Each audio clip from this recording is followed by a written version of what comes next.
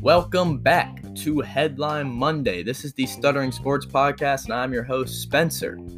This is Headline Monday, directly after Week 8 Sunday slate. There was a lot of great games and a lot of headlines to get to, but before we get to that, I would like to shout out my Twitter, that is Stuttering Prods, at StutteringProds.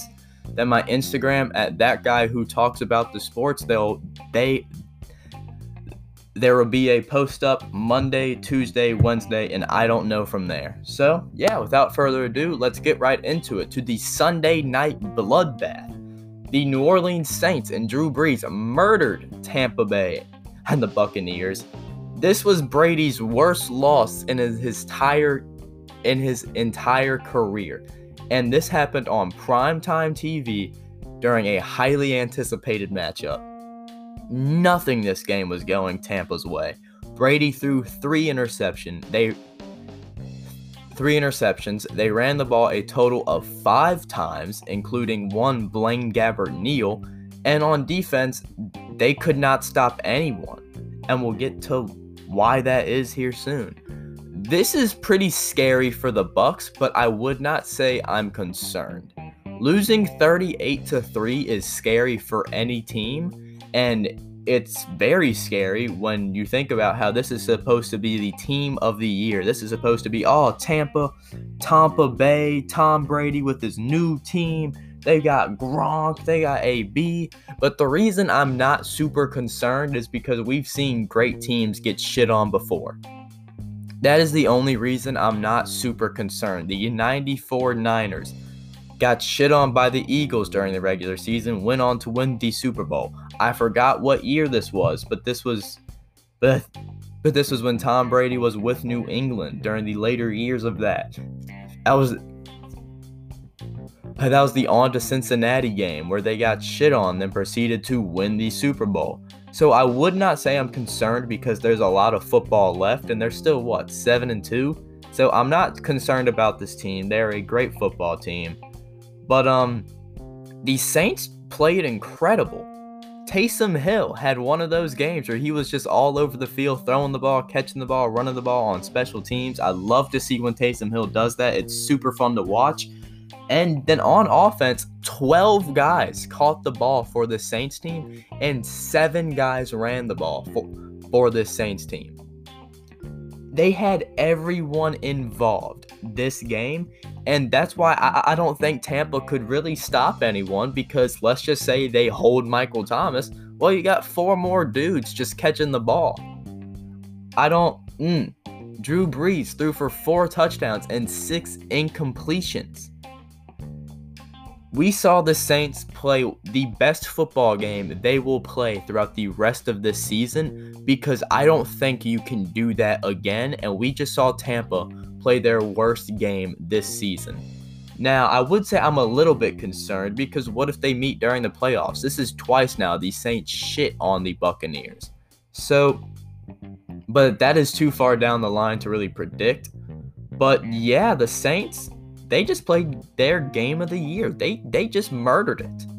4 TDs, 6 incompletions, 12 people catching the ball, and 7 people running the ball, holding Tampa to 3 points when it was just a garbage time field goal. They could have realistically shut out this Tampa Bay team. The Saints murdered them.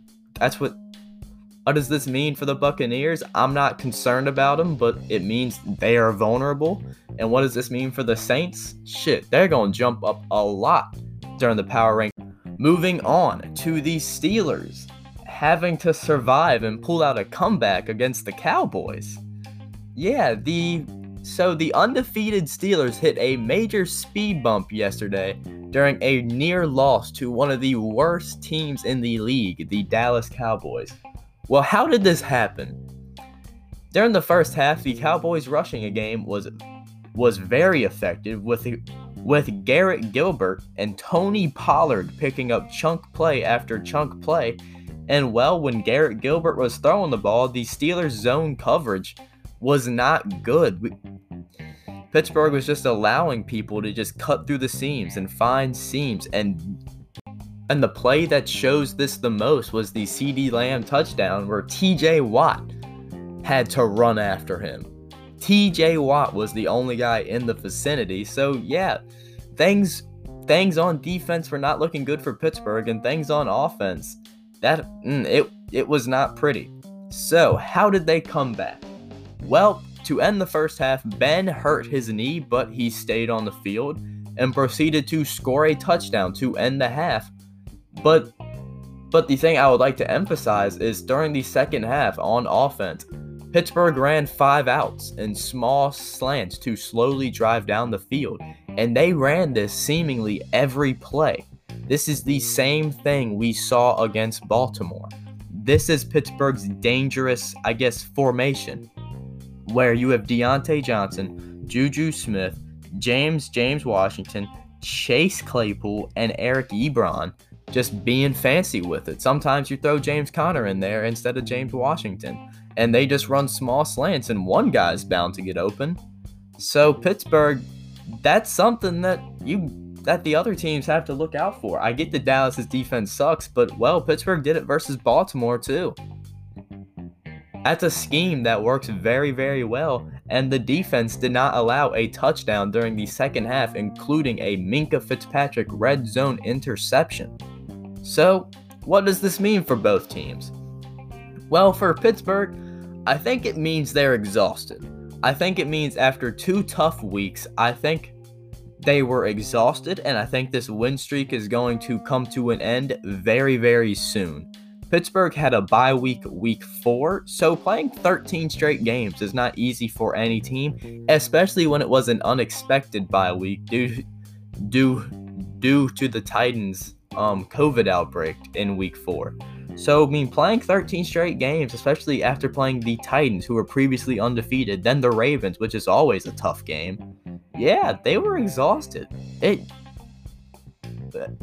could see that on the field. So, maybe this win streak's coming to an end sooner rather than later. So, what does this mean? For the Cowboys, it means they might be able to win some games. They could win the NFC East. I don't think they will by any means, but, well, if they were competitive versus Pittsburgh, maybe Garrett Gilbert's their guy for the rest of the season. That's a fucking joke. But, yeah, I think this game's more on Pittsburgh playing poorly and being tired, opposed to Dallas playing very good football. So I'm not concerned.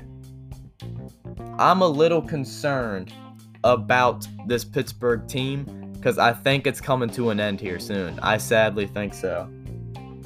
Moving on to the Dolphins and Tua Tagovailoa beating the Arizona Cardinals after a rough first week stat line against the Rams. Tua came back versus a pretty good Cardinals defense and went for 248 passing yards and 2 TDs off a 71% completion rate. Not only that, but the great Miami defense got a defensive touchdown, then allowed 0 points during the fourth quarter when it mattered most. This game for the Dolphins puts the league on notice for me. Tua is not a bad rookie like we saw last week, and he is capable of playing very well and beating very good teams, and we already know how good this defense is. Their defense is looking great. I've been watching a lot of Dolphins tape preparing for something big coming up here soon, hopefully on Friday, but this is 4 straight wins for the Dolphins. This team is not a joke. Brian Flores is a legit Coach of the Year candidate to me. So what about the Cardinals? Kyler Murray played very well. 283 passing yards, 3 passing touchdowns, 106 rushing yards, then a rushing TD. That's a fantastic stat line. That's a fucking incredible stat line. But they did not win. A key reason why they lost this game was because their defense was playing poorly and, well, the Cardinals missed a 49-yard field goal and opted out of going for the 4th and 1. Now, do I blame them for deciding to kick the field goal? No. I don't blame them for wanting to get this game to overtime. They just got unlucky because Zane Gonzalez, he came up short. He came up short both literally and figuratively. Kyler Murray played awesome, but the Cardinals defense has to do more. Tua played great, and the defense did more. The defense played awesome down the stretch. That is why the Dolphins won this game. Moving on to the Bills. The Buffalo Bills, a team I've criticized a lot the last few weeks, dominated against the Seattle Seahawks. The Bills have now won 3 straight games. Going into this week, my confidence in the Bills was not high at all. It was actually pretty low. And can you blame me? I mean, they were mediocre the past 4 weeks. But this game is a great tone setter for the rest of the season. Josh Allen threw for 415 yards and 4 total touchdowns. He absolutely murdered it. I do not care how bad Seattle's defense is. This guy murdered it. So this begs the question, are the Bills back?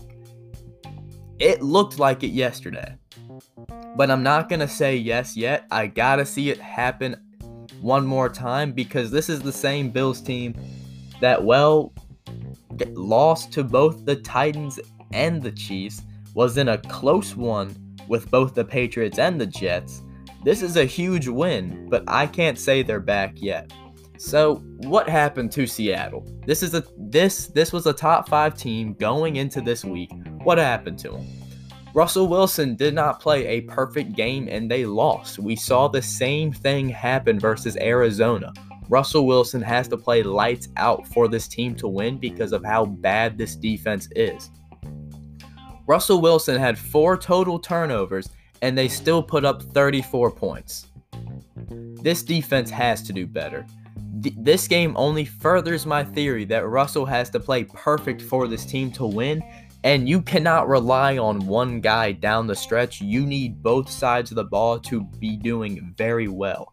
This is concerning for Seattle because 44 points, I knew their defense was bad, but 44 points, and like the scoreboard may have said 44 to 34, but like Seattle was never really in this game. It never felt like it. It felt like the Bills just had a hold on that game the whole way through. So the Bills dominated. The Bills, I'm not gonna say they're back to what they were yet, but they have won 3 straight games. A win is a win. That is all that matters because it does not matter how you win, but it just matters that you do win. Seattle, I'm a little concerned. God, that defense, that damn defense is not doing Russell any favors. So moving on, I'm just going to talk about 2 little smaller subjects and we'll get the hell up out of here. The Chargers suffered another heartbreaking loss. This is the best 2-6 team I think I've ever seen. This is the all of their losses are by 1 possession. Every single one of them. This is rough. Justin Herbert's playing fantastic football, and they're 2-6 due to just comeback after comeback. And then, I think you gotta lob it up to a Keenan Allen there, or even Mike Williams, but both plays, they didn't come down with it. So the Chargers suffer another heartbreaker. God, I feel bad for them. I feel bad. And moving on to my last thing, Dalvin Cook and Christian McCaffrey are the best 2 backs in the league. I'll stand by that. I'll die on that hill. Dalvin Cook went for 206 yards and 2 touchdowns, averaging 9.4 yards per carry and 46 receiving yards, leading the Vikings to yet another win. And Christian McCaffrey in his first game back.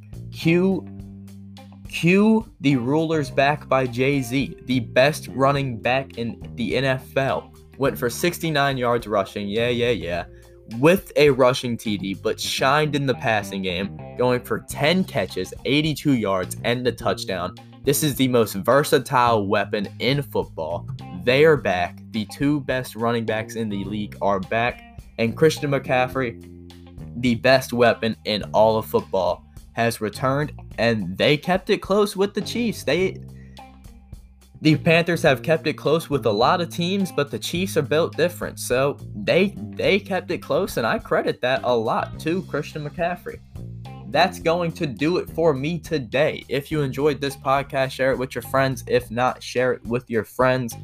I'm gonna try to do a YouTube channel. I'm gonna try, because I'm working with free shit and I'm working with a shitty laptop. So I'm gonna try to get something going. And the first thing I want to post is a dissection on the Dolphins defense and how much I love their defense. I want that out by Friday. I've been watching a fuck ton of Dolphins tape. My notebook, I have like 3 full pages of shit written down. I really want to do that. So be on the lookout for that. Once again, follow me on Instagram. I'm going to be posting stuff on there. That is the plan. I don't really know what I'm going to post on there, but like nonetheless, stuff is going to go up there. So if you want more of my opinions, just, go there. So yeah, I hope you enjoyed and have a fantastic day.